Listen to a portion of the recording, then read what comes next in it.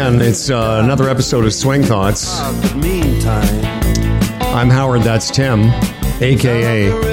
Coach Tim, a.k.a. Golf Spiritual Leader. Once again. Welcome, everyone. Welcome, Tim. Pleasure to be here connecting with you in Mexico. Sí, señor. Bienvenidos.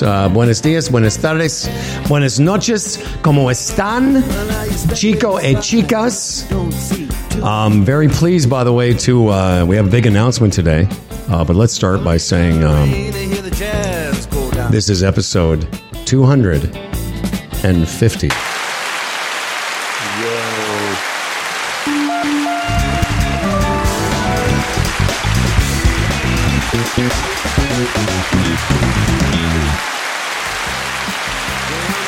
That I don't know that I had a number in mind when we first. I brought the music back. Did you have a number? We got Dire Straits, we got Bernard Edwards on. We got everything, man. I didn't have a number in mind. Did you? When we first started, I should say when we very first started, I thought, okay, I'm going to do a couple with this guy. Then I'm going to have to cut him loose. I don't know. I said 36 handicap. That's right. I mean, I can play with a 36 handicap once in a while, but not every goddamn day. Anyway, exactly. But no. Look at you. Look at the skills you've acquired in 250 episodes. Yeah, I must be close to being a 21 handicapper broadcaster. No, single digits. You're single digits now, my friend. You're low. Well, that's what I tell people when they ask, well, you do a podcast? Oh, yeah, I do with this guy. And I always go, did you grow up or live in Toronto area? Oh, yeah. Humble Howard. Oh, yeah. Humble and Fred. And I go, yeah, the guy's a plus handicap broadcaster.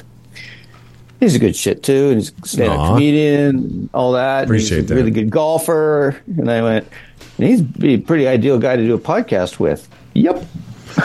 Well, I would say congratulations to you and I. And it's pretty cool. I know from, pardon me? I'm waving at myself. I'm sorry. Those little jazz hands things, I got to apologize. I was looking for some copy here, and I looked up and I saw you doing something with your hands. I'm like, is he okay? Is he having a stroke? Exactly. Episode 250. Coach Tim strokes out. We're so old. Yeah. Well, listen, man. So long, you have to worry about them having strokes. That's right. One of us could just stroke out. What I was going to say is we've been very lucky. Our partnership and our friendship now into its, ninth year of doing this. Ninth year. What I was going to say is, having been in the podcast and radio business a long time, a lot of guys, and this has happened when Fred and I offered our studios to not only you and I, but to other people to produce podcasts for them. Very few people get past, I think our average was, we would bring in comics and they would do 3 or 4, maybe 5. Never heard from them again. Bring in some ex-radio people, broadcasters. I could name some names that came in, did 2 or 3, found out it was hard. And so not very many get to 250. I don't know. It might come off as modeling, but I think you and I just do what we love. We love talking about this game, which is like it befuddles us, it agonizes us, it haunts us, and thrills us. And it's just so interesting how it intersects with life and everything, and it can be really funny to talk about. Well, and considering, just full disclosure to the audience, we just hit record after talking for 25 minutes about golf. So, yeah, I would say that we're lucky because we would have done the podcast just for ourselves, which is, the best, when you're creating art. There you are. Sorry. I was just about made myself puke. So it's like rock. We went from this ragtag bunch of teenagers who were down in the basement. Yeah. Put out this caterwauling noise and chaos, and now we're artists. So as I was saying, Tim, when you're creating art, when do we do our theme album? Please, when you're creating art, the point of art, as Rick Rubin most recently said, I saw this great clip. He said he's doing it for himself. Yeah. Ultimately the audience can enjoy it, but when you create anything, you should be doing it for yourself. So that's who you have to answer to. And then, listen, if and we've heard from other people, they get something out of this. But ultimately, as you just said, we get something out of it. We like talking about it. Yeah. Well, I remember when I was a reporter for, I just moved to the big smoke of Toronto. I'm working with the UPI news agency, and I got sent to a medical conference, and I sat in for a bunch of different things. I came back with a notebook full of stuff, not knowing what to write about. And my editor, Bob McConaughey, says, "What interested you?" Well, there's this one section. He says, "That's what you write about." He says, "Because if you're interested in it, other people will be interested too." And that was a great learning piece for me about writing. And I think it certainly applies to doing a podcast. Absolutely. I've had many sessions with friends of mine that were in the business that wanted to do podcasts, and I basically said that. I said, find something that you're really interested in talking about, and just do that, because because ultimately you're doing it. The audience will be there or it won't, but ultimately you're doing it because it interests you. And we've been very lucky, Tim. Happy anniversary, baby. Because we're also celebrating an anniversary with TaylorMade. Yes. Very excited to welcome back TaylorMade for our 9th year, I think, together. Certainly, they've been with us for most of the last 250 episodes. Did you know that every driver has an inertia number? I didn't. And the higher the inertia number, the more forgiving the driver will be. And now Golf is about to discover the first ever driver that combines TaylorMade speed with the forgiveness of 10K inertia. The all-new QI10. More forgiveness means more long and straight drives, even off-center strikes. The days of missing the fairway are numbered. Get ready to experience your drives in 10K with the all-new QI10. Only from TaylorMade to murder. I was going so good there too. You were down the slope. I was almost done to the bottom, and you wiped out. Oh no, that was complete. I just completely shanked that into the jungle. To learn more, don't. By the way, for the record, don't murder. Okay. Unless you're murdering drives. To learn more, visit TaylorMadeGolf.ca. And for the second year, we're proud to welcome back another sponsor, Tim. Oscar Bravo. We're just so proud to be back with those guys, makers of the most interesting shirt, you could almost say, modeled by the most interesting man, Oscar Bravo. They only make 100 of these shirts per year, and they're made of amazing Italian fabric. By the way, not 100 in total, but 100 of each design. 100 of each design, yeah. Yes, exactly. Feels amazing on your skin, and you look amazing. And they even look great untucked. They're perfect length. Yes, indeed. For golf, or for casual, maybe even casual Fridays at your workplace. All right. So, welcome to the show. After all of that, after that 8-minute preamble, what is today's show about? Well, as always, we never really know. I have a couple of ideas. I am still in Mexico. I've been in Mexico this is my 4th week, and I'm very lucky I can do the Humble and Fred show. I did it this morning and still work. I still have, I'm still doing sales for the show and still keeping in touch with clients. And then when the show's over, I just walk out the door and there's the golf courses. I don't know what I did. Should we talk? You want to talk golf first, or you want to talk about watching live golf? Oh, well, I'm really intrigued to hear you talk about live golf, just to see it, to experience it. The sound, the atmosphere. John Rahm letting F-bombs go, bad chips, and It's just interesting to square how that, we look at golf, on certainly PGA Tour events, and everyone's, hush and quiet around. And then at Live Golf, I understand it's a completely different experience. I just love to hear. I mean, the Spanish have a great phrase for more or less, más o menos. It's more or less like, I'm not a big, I think I mentioned this to you before. I can't remember if we talked about it. Like, you covered golf tournaments, so it's different. I'm not the biggest on-site golf tournament guy. I've had chances over the years to go to a lot of tournaments. The last time I went to a professional event was 2017 when I was in Scotland for the Scottish Open. And a year ago I was here when the Live tournament was being played at Mayakoba, which is where they also used to play a PGA Tour event. But since Rahm got signed, as we talked in our last show, my interest level went up.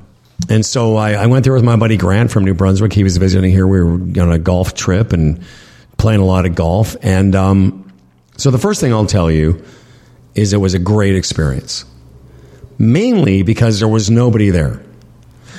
That last weekend or whenever that Phoenix tournament was, they had 200,000 people. They had and all the puking Americans pissing themselves and all this stuff. All that aside, they still had 200,000 people each day buy tickets. A typical tour event, it's easily 35 or 40,000 people. Right. At the Live event in Mayakoba, I would say if there was 2,500 people there, would be pushing it. Wow. So for guys like me and Grant and you and golf fans, for a live event, it was great because if let's say it was 2,500 people, 2,000 were following Rahm, Brooks Koepka, Joaquin Phoenix, and a couple other guys. And so we watched Rahm play a couple holes, and I watched him warm up, watched him hit chip shots. Like, it was great because we could get so close to them. Yeah. As far as the music being played and what they do, Tim, is they've got speakers wired all over the golf course.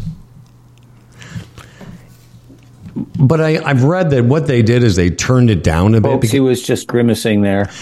Yeah, I'm not a huge fan of music on the golf course for myself, but you are? Not. Yeah. I'm just not. So I think from what I've read, I was going to say, what I've read is that some of the players on this tour have asked them to turn it down for a variety of reasons. So when there's lots of people around, it kind of does create a bit of a vibe. Mm-hmm. But as I'll tell you later in this report, when you're watching well,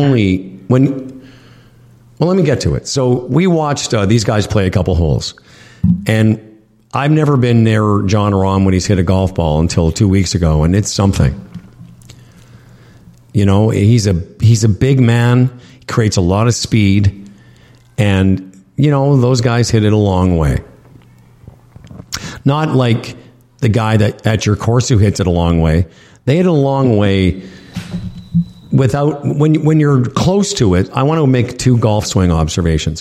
One, it's very effortless. But there's some kind of the speed at the bottom is quite something. It's quite violent at compression time. And the other thing that they do that I've really sort of noticed and taken away and tried to implement it into my own game is how stable they are over the ball. All of them. Every single pro we watched that day doesn't sway very much off the ball. They're very... Well, they're all, that's why they work out. They're very strong. Mm. They've got very strong legs. And what strong legs do is they give you stability. What do you think of that? I'm just so intrigued there. Is it that does it appear like far more rotational than lateral in terms of particularly where their hips go? Just getting some water. You know what? It doesn't... remember that old thing back in the 70s? They used to have those illustrations in Golf Digest and golf magazines of, There was a famous illustrator. You would remember this, where they would Anthony Ravelli. Yeah, they would illustrate golf tips. Yeah. And the one that I remember is I think it was Tom Watson's, but swinging inside of a barrel. Right. Yeah. Yeah. So when you look at them, they're so strong that they can. There's some lateral movement, but they're so in the ground that it doesn't. They don't move very much off the ball, and then their legs support them. But man, because I've always wondered, like, what is it about really good players? Why is their strike so consistent or predictable? And again, we all know the best players at our clubs and the young guys that hit it a long way. But these guys, Joaquin Newman and Rahm, and we watched a bunch of other players, Brooks Koepka, just are so strong into the ground. It was something else. They don't miss-hit a lot of shots. I think, would you say that compared to 20 years ago, the players at Address, from this time they start taking the club back, they basically stay centered over the ball? I'm not saying they stack and tilt it. I don't say they kind of do that front load thing, but I think that it's way more rotational than it ever used to be. And so there's not that need to make this lateral movement where you basically taking your center of gravity, that couple inches below your navel, and moving that really forward. I totally agree.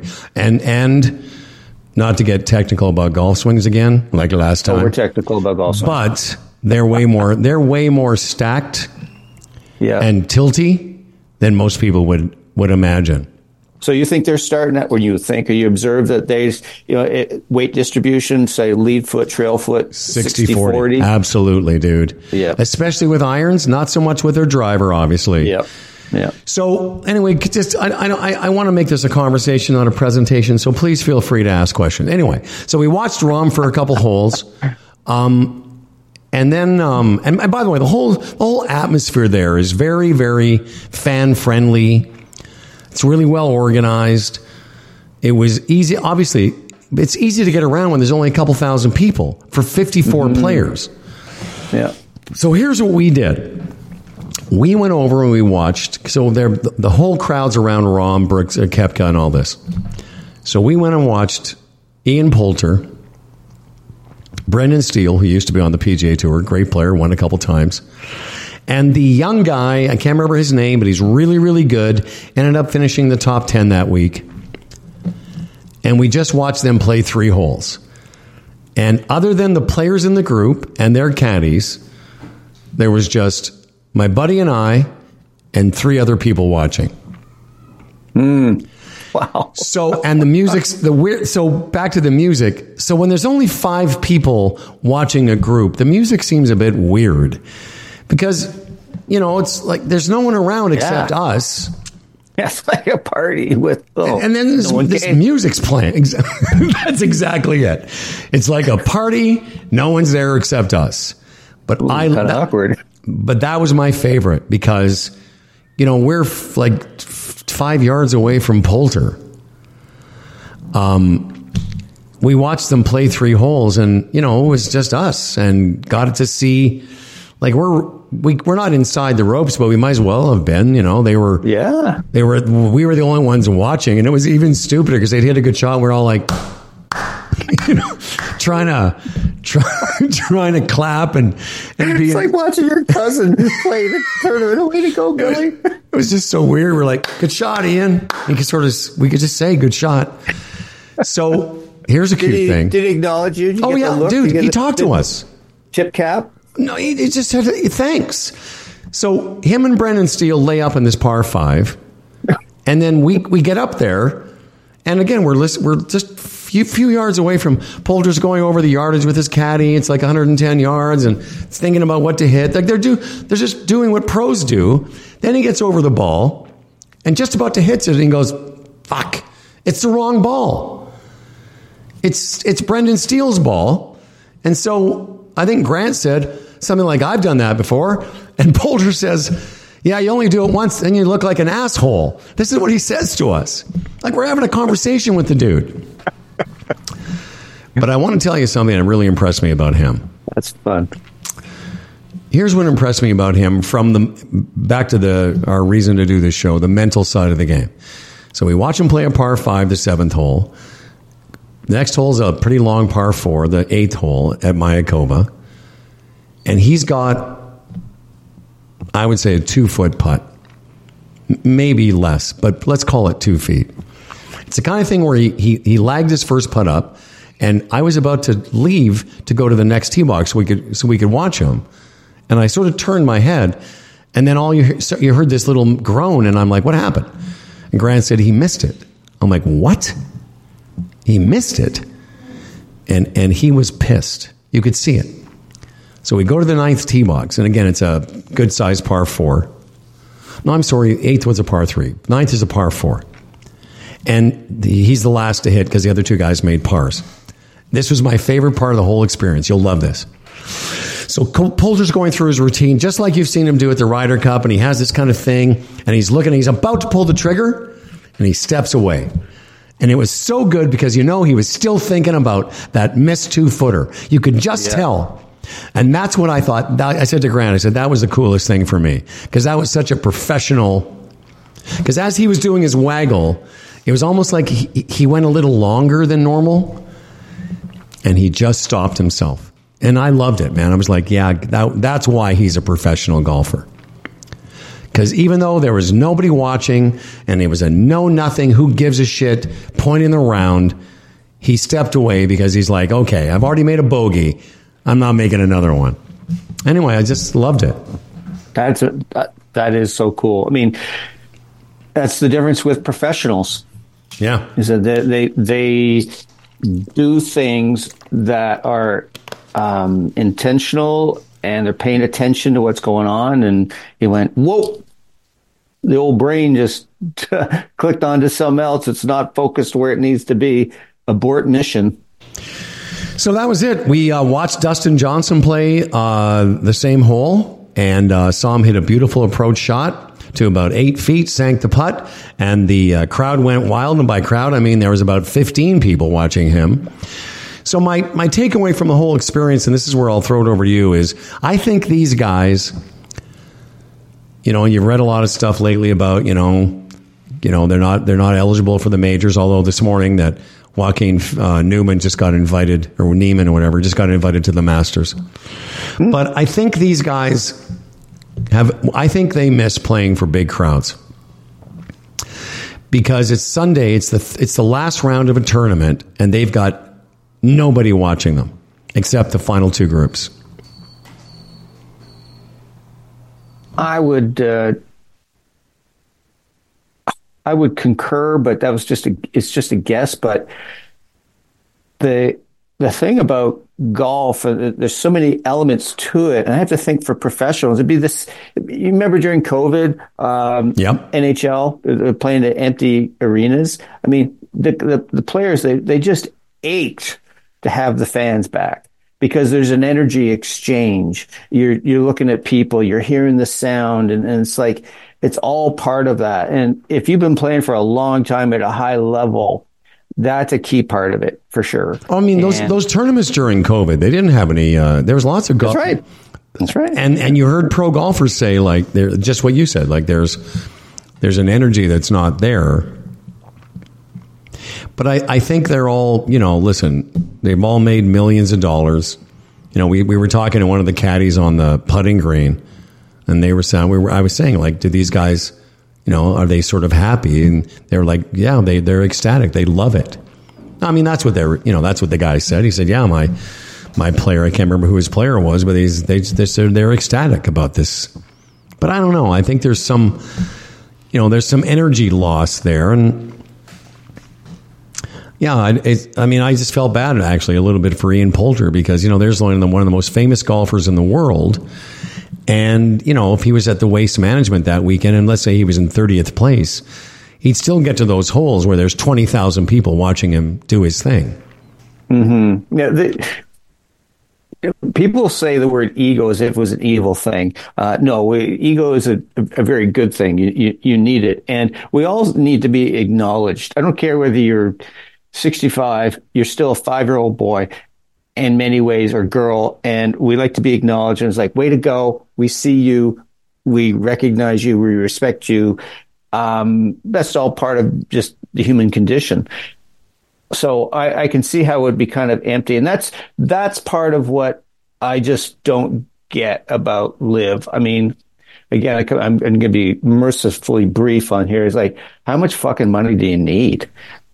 And so they don't get to play in as many events. The whole experience of playing appears to be diminished. So I don't know. But again, I think we're in a place of transition. I'm still really confused what's going to happen with the whole PIF thing and this agreement apparently they have, and how that's being delayed. And there's this other thing that was announced a couple of weeks ago. Interestingly, no news conference. Yeah, I heard that. Just kind of a news release. So no one really knows what that's about. So I think still. Your mic just cut out there, bud. Oh, there you're back now. Okay. It's been an interesting start to the PGA Tour. No, what's happened is I think you're. Let's try it again. Oh, I think that. Yeah, you kind of cut out back to the computer. We've had some technical issues. Yeah, there you go. Go ahead. There we go. Yeah, you're back. I think my iPods, it switched over to my AirPods. I've thrown them away. It's been a weird start to the PGA Tour this year. You had a bunch of... you had some, but people don't like it when the no-names win. You know, like, it's all nice to have some kind of feel-good story when some guy wins, but people love to see... So when Matsuyama won on the weekend, people were thrilled about that. But it's been a weird start. Yeah, I agree. Jordan being disqualified, Tiger's first event, and he leaves because he's got the flu or some damn thing. No. And it's just I will say it was a nice win for us Canadians, and I watched. Oh yeah, that was huge. Like Nick Taylor winning, I was going back and forth during the Super Bowl, and finally the first half of the Super Bowl was kind of boring, so I watched Nick Taylor. But I agree, like what Liv has done, because you can't argue with the top 5 guys in that tour being, when Dustin Johnson won last weekend, they announced that he's the 215th ranked player in the world, which is wrong. And I don't want to, get into another discussion, which we've now done, week after week about this. But, they've got to figure something out, because Cam Smith, Brooks Koepka, Bryson DeChambeau, Dustin Johnson, John Rahm, Joaquin, what's his name? Yeah, I know, but I keep calling him Joaquin Phoenix for some reason. I don't know why. I know. I heard that. I just let that go. No, I know. I keep approaching really? Joaquin Phoenix. Was it a pro-am? Yeah. So you can't argue with the fact that those guys deserve to be in the majors, and it's because here's what I would say. I guess the point I'm trying to make, to echo your point about this, it's been a weird start to the season. As exciting as the Riviera was, and as cool it was to see Nick Taylor, etc., those tournaments, Riviera would have been better for those 5 guys I named. 100%. The tour is better when John Rahm, Cam Smith, et al. Are part of it. And so what's happened now is it's all been kind of, I think you described it nicely, in that it's very sort of confusing in a way, and you're not really sure and what's going to happen, because I want to see those guys more often than I don't. And I know I was making fun of Patrick Reed at the Live thing. Like, even seeing him play was kind of neat, because as much of a douche as he is, he's a top level player when he's not cheating. Yeah, he won a little tournament called the Masters. Exactly. So what Liv has done is taken away a pretty good hunk of the stars. And as I mentioned last show, once Rahm left, I was like, I'm going to go see him play. Whereas last year, when I was in the same area as I am now, I couldn't give 2.5 shits. But seeing Rahm, he's a draw for me, and I think a lot of other people in the sport.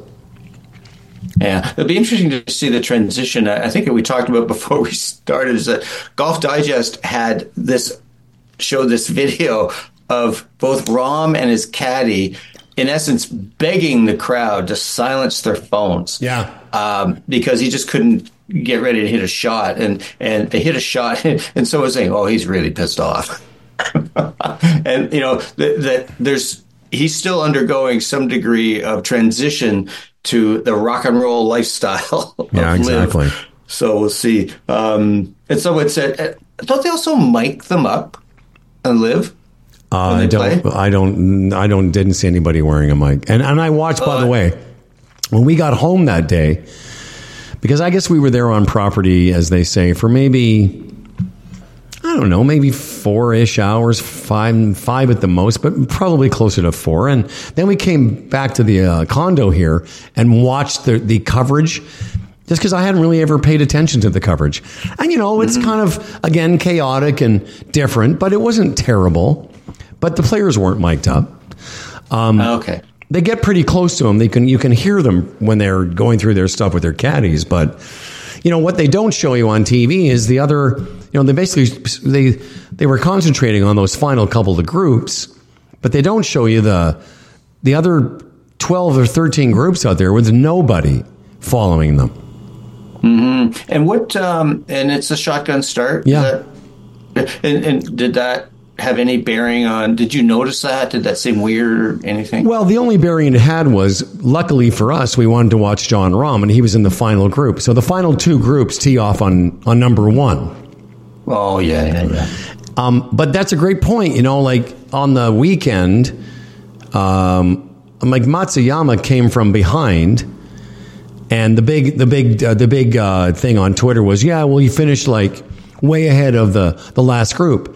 Yeah, but in the shotgun start world, a guy could shoot 8 under and finish on 14. That's right. There's lots of things about the Live thing I don't like, but I feel like, and I want to wrap it up because there's other stuff, but I feel like there has to be a solution that gets some kind of merger where we get to have the best guys playing against each other again. I mean that's part of what when you're watching the. You're watching the NHL, like, whoa, these are the best hockey players in the world. And now the NFL is still largely American, but when you watch, Major League Baseball, that's an international league. You have like so many Japanese players have come over now. Obviously, the Latin Americans. We want to see the best in the world. That's the same with basketball. But golf, no, you ain't got that going.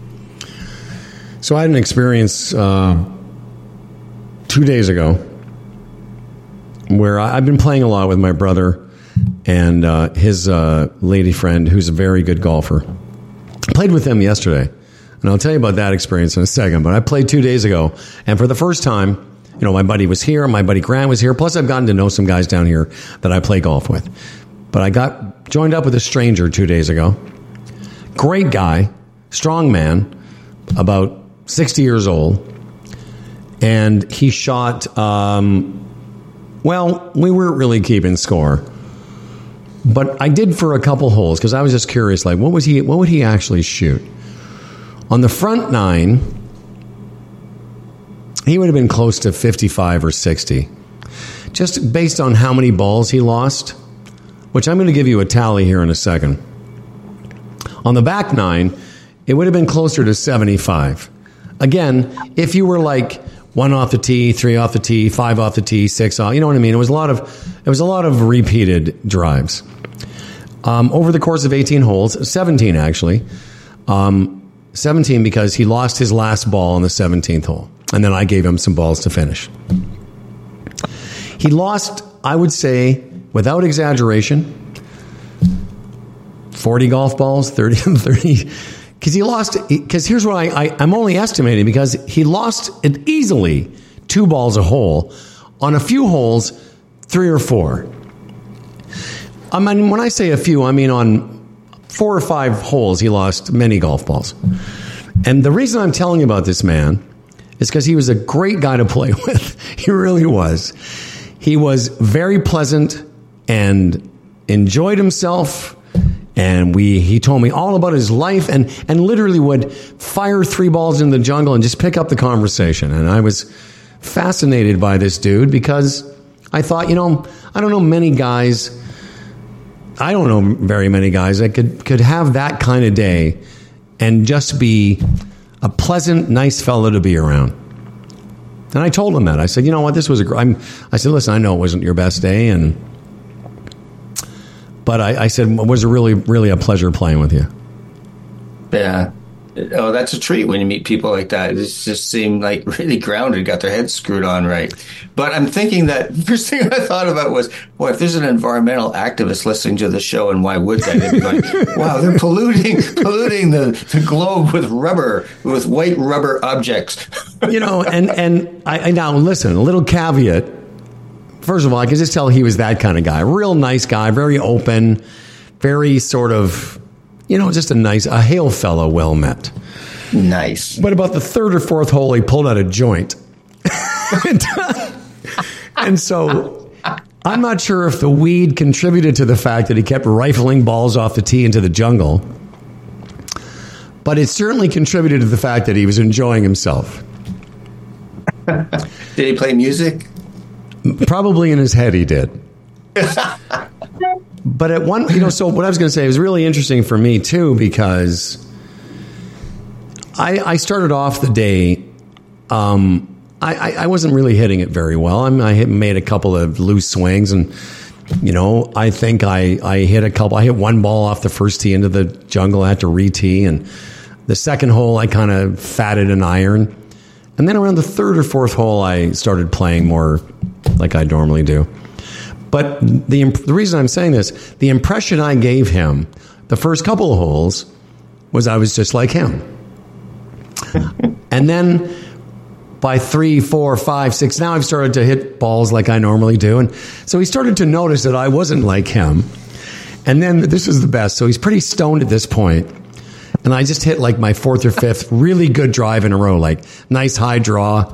He says to me, What are you doing that makes it do that? And I sort of laughed. I'm like, what do you mean? He goes, and he started asking me, are you turning the club face? Yeah. And I'm like, it doesn't matter what his name is, but I said, you know what, it does. I said, I don't know. I really couldn't tell you I could, but I just didn't think it was worth. Hang on. No. Sorry, I was sneezing. I just didn't think it was worth getting into a golf lesson with the guy. Because I did have a couple ideas for him, but I didn't really think that I would make any difference in his golf life. But it was a pretty fun day watching a guy shoot that. But anyway, why bother turning around? Yeah, it's exactly. Kind of like fear and loathing in Mayakoba. Oh yeah, like he wasn't like he was just a bit high the entire way. It was great. Yeah. That's awesome. Yeah, it's funny. It reminds me. I'm not sure if I told this story before on the podcast, but I was working with this fellow, and he's got a very out-in swing, so we're not going to rebuild this guy's swing in 3 lesson package. I'd say, well, why don't you, if you hit a fade all day, would you be happy? He goes, oh yeah. We'll say, okay, well let's work on that. And it came to, he says, why don't you hit one and let's just let me see what you do. So I set up and I hit fade, and then I hit another fade. It's solid. And he goes, when do you decide to swing down? That's right. You did say that. That's very funny. How much do you turn your hips? And my answer to both of them was, I have no idea. Yeah. And it's just, you just do this thing. And it's not just, it's not because I'm a tour level player, absolutely not. But it's just it just reminds me that, and maybe this fellow was somewhat the same, is that so many players are looking for what's that secret thing you do? What's the key that unlocks the key to nirvana? My older brother has this is a great phrase, and I'm going to steal it because he uses it. He's a psychologist, and he's a golf. Brother David's been on the show. Really smart guy. And, he deals with high-level oil executives making billion-dollar decisions. And so he has a real good sense of how, the human mind works under stress. Mm-hmm. But he's a very avid student of the game. And the word he uses is distinction. And he said, all he needs, or all anybody needs when they're learning something, let me back it up. What you and I have, and what people that have studied the game as we have, all we have that's different than other people is I have some distinctions. I can help somebody, you can help somebody by giving them a distinction that they didn't have before.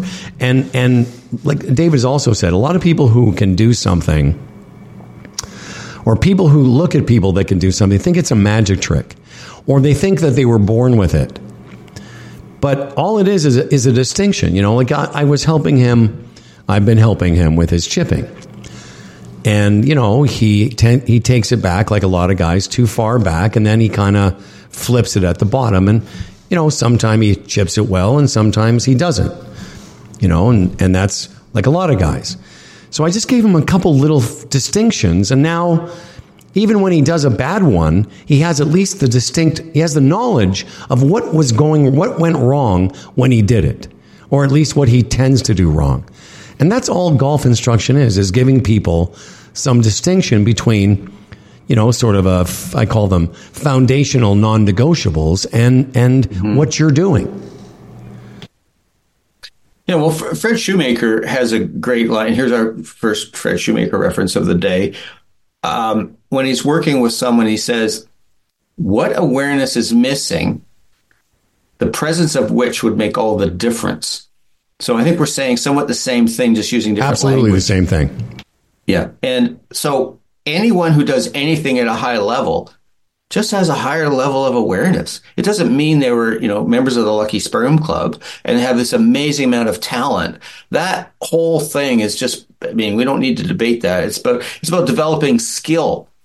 And you develop skill over time through your awareness, and you pick up these things. And Shoemaker again talks about, let's say you're chipping the ball and you're like, and suddenly something jumps out at you. You felt, wow. Like, let's say you felt that, you're for some person, let's say a right-hander, that trail wrist is hinged coming in and back. And it's the first time they really felt that. Like, wow, my hand didn't like flip at the bottom of the head. It just sort of kept that. So that's, in one way, a distinction. Absolutely. So when you feel that, you've experienced it. So it's not something you have to remember. You've experienced it. And that just, and you still have to pay attention, but soon that becomes less of what you're doing and becomes more of who you are. And, we've had some... Go ahead. Yeah. I'm no, please finish. Concluded.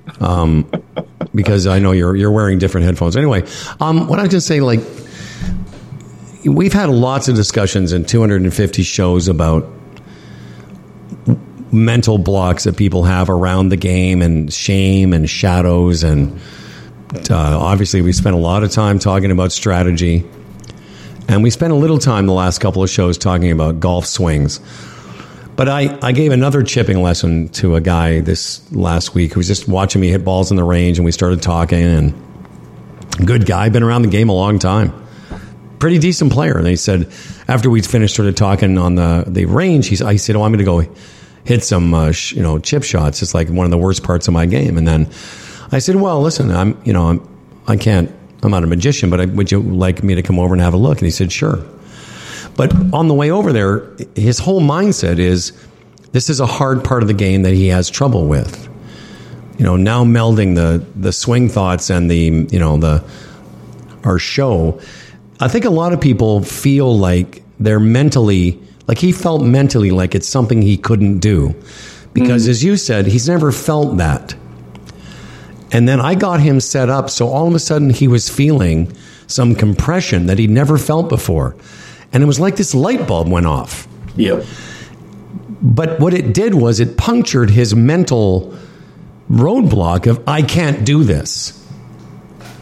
And I think there's a little bit of that. I think as we go forward in this show, maybe that's kind of a nice spot for us to get to, where part of the mental dysfunction of golf has to do with some of the physical issues that people have, because, as you said, they don't have the awareness, and as David says, they don't have the distinction.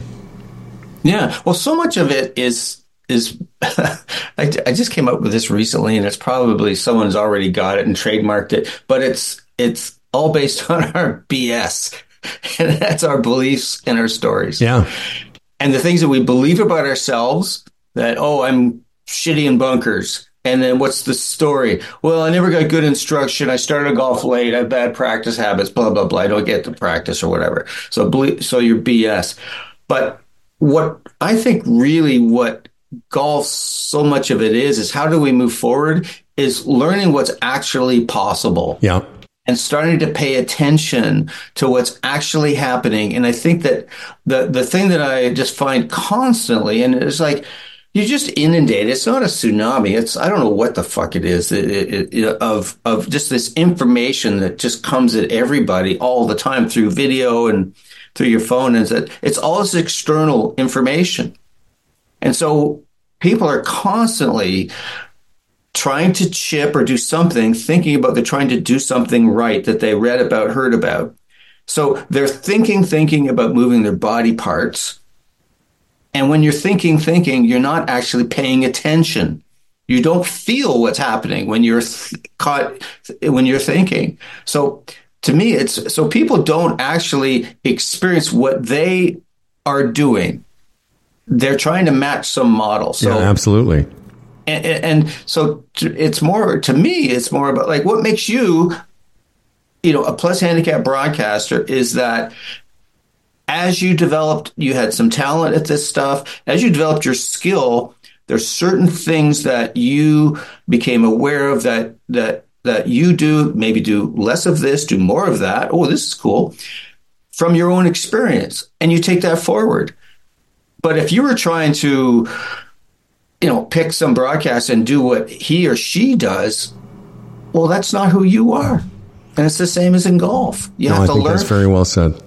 So anyways, yeah. No, I do. I think that a lot of people spend so much time on the range or in block practice trying to assimilate something their instructor told them or something they saw online and to do it perfectly. But what you just said, there's a lot in that about, messing around on your own. Like, I think that and Fred was the one, Fred Shoemaker, another mention. But Fred Shoemaker, in the few conversations I've had with him, I always remember him saying that sometimes he just likes to go out and screw around. And I love that, like going out and, and oftentimes when I suggest this to people that I'm talking to about their swings, I go, well, okay, first of all, your ball's too far forward in your stance. So just accept that. But maybe next time you go to the range, put it way back in your stance.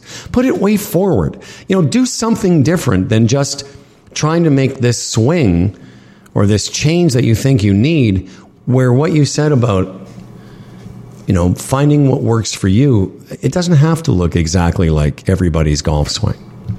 Yeah, well, I mean, we could go through the list. Mo Norman, Bubba Watson, Jim Furyk, Brooke Henderson, Lee Trevino. They have these, that they don't match any kind of model, but man, we've seen that they managed to hit it pretty damn good. People doing it on their own. There's certain fundamentals you gotta get and concepts you have to understand. If you're trying to scoop the ball with your irons, like get under it, sorry, you're going to struggle all day. Yeah. But when you understand certain things, and then but it more is discovering it on your own, then those are things that you can own rather than have to think about. People forget that Lee Trevino, when he first came on tour in the late 60s, early 70s, his swing was sort of a bit of an anomaly, because in those days, because of the technology and the kind of shafts that were in clubs and wooden-headed drivers, people didn't want to fade the ball because it spun too much. And then along comes this Lee Trevino character who history, that's how I pronounce history. History will, golf historians consider one of the top 4 ball strikers ever. He played a bit of a fade. That was a big deal, and because he did it on his own. Anyway, we got to wrap it up soon, so I'll finish this. I had 2 experiences. So 2 days ago, I played with a guy, shot 130 minimum. Yesterday, yesterday I played with my brother David, golf nerd, smart golf nerd, and mi cuñada, which is Spanish for sister-in-law. So, and she's a very fine player. Now, I've played this golf course now for a couple years, tons and tons of time, and I don't always play it from the same tees. I've played it mostly from the blue tees, which are 6,600 yards, which is a long golf course down here because it's at sea level. You have to add 10% to everything. So it's long. I play the white tees sometimes at 6,400 yards. I've played the back tees, Tim.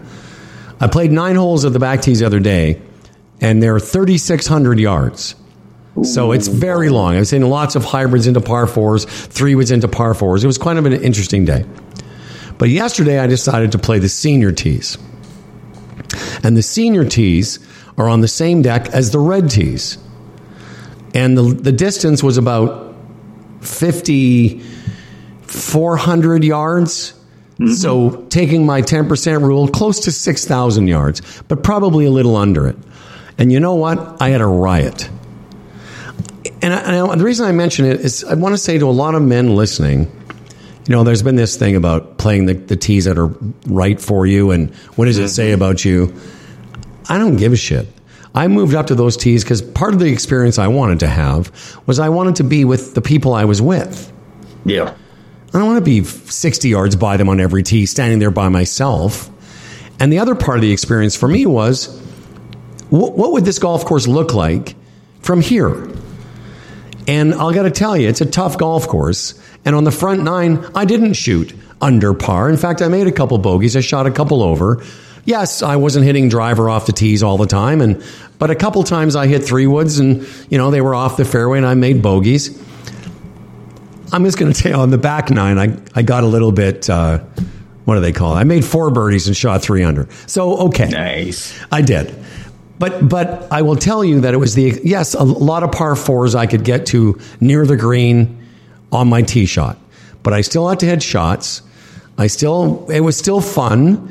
And it wasn't like a pitch and putt. And I got to tell you, I'm going to do more of it because it gave me just a different perspective. And that's what I wanted. It's also pretty exciting to be putting for birdies. All the time. Exactly.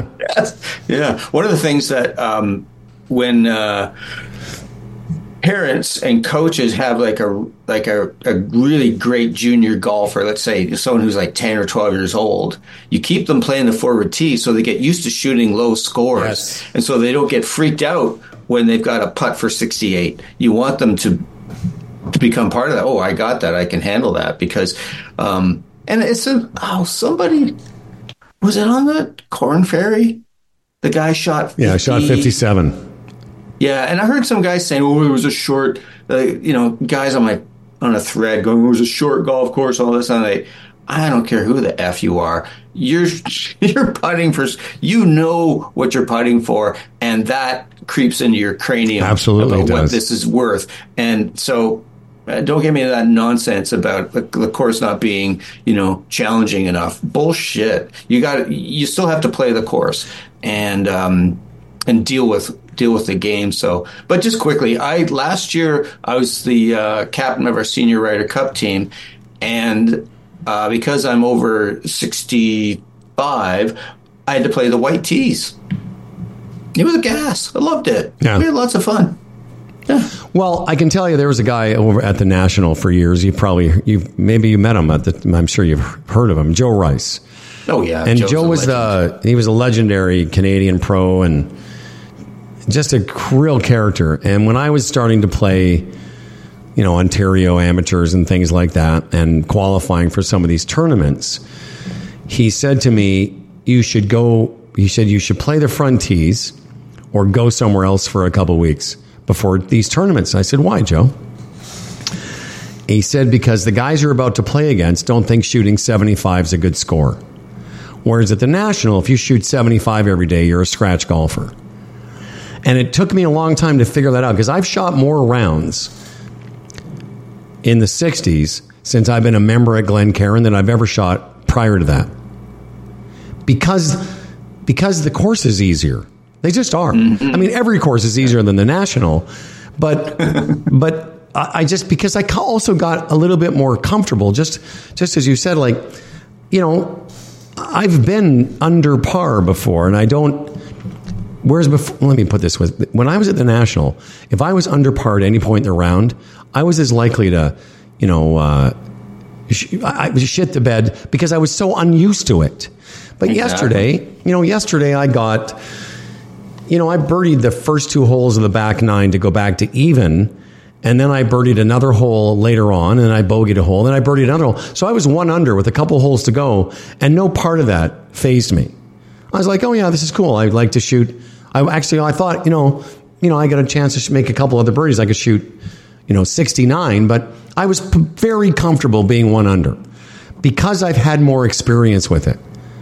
And again, I know people say, well, I can't relate because I can't break 80, but I guarantee you, the more comfortable you get around 80, the more likely you are going to shoot 77. Yeah. Did you also have a stoned compadre distracting you? A what? Oh, no, I didn't. Yesterday, no one was stoned. No, there was no stoners in the group except me and David, and we weren't. There was nobody stoned shooting 130. No, exactly. Well, then I'll tell you what. I did not shoot 71 the day the guy was shooting 130. Trust me. Oh God, it's just. I remember last year at what was the round I got hit. There was a guy we were playing with, and I could tell right off the first tee.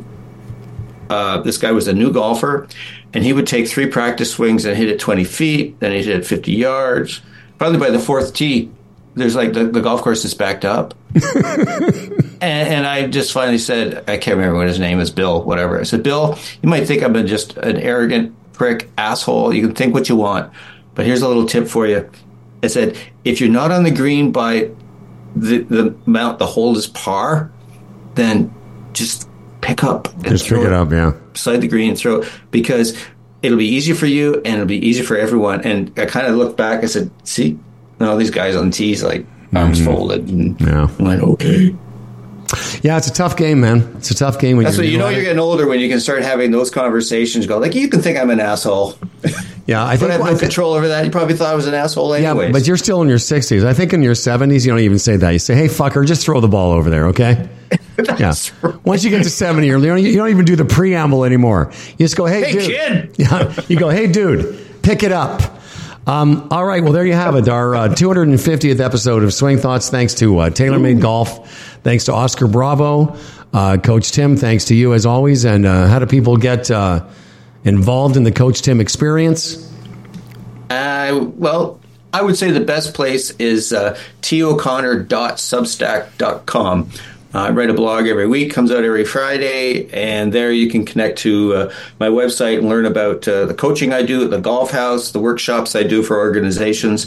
Yeah, it's all there. toconnor@substack.com. And speaking of the golf house, Tim's doing a clinic. When is your clinic, sir?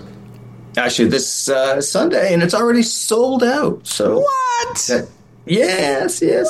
So, yeah. All right, man. Well, listen, fun. Episode 251 in a couple of weeks' time. Looking very forward to it. And as always, the program produced by the Humble and Fred podcast company. And you can get a hold of us at Empire. The Empire, the mothership, Humble and Fred Radio. And until next time, we'll see you.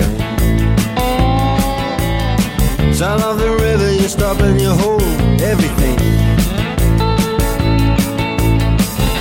A band is blowing Dixie, double fall time.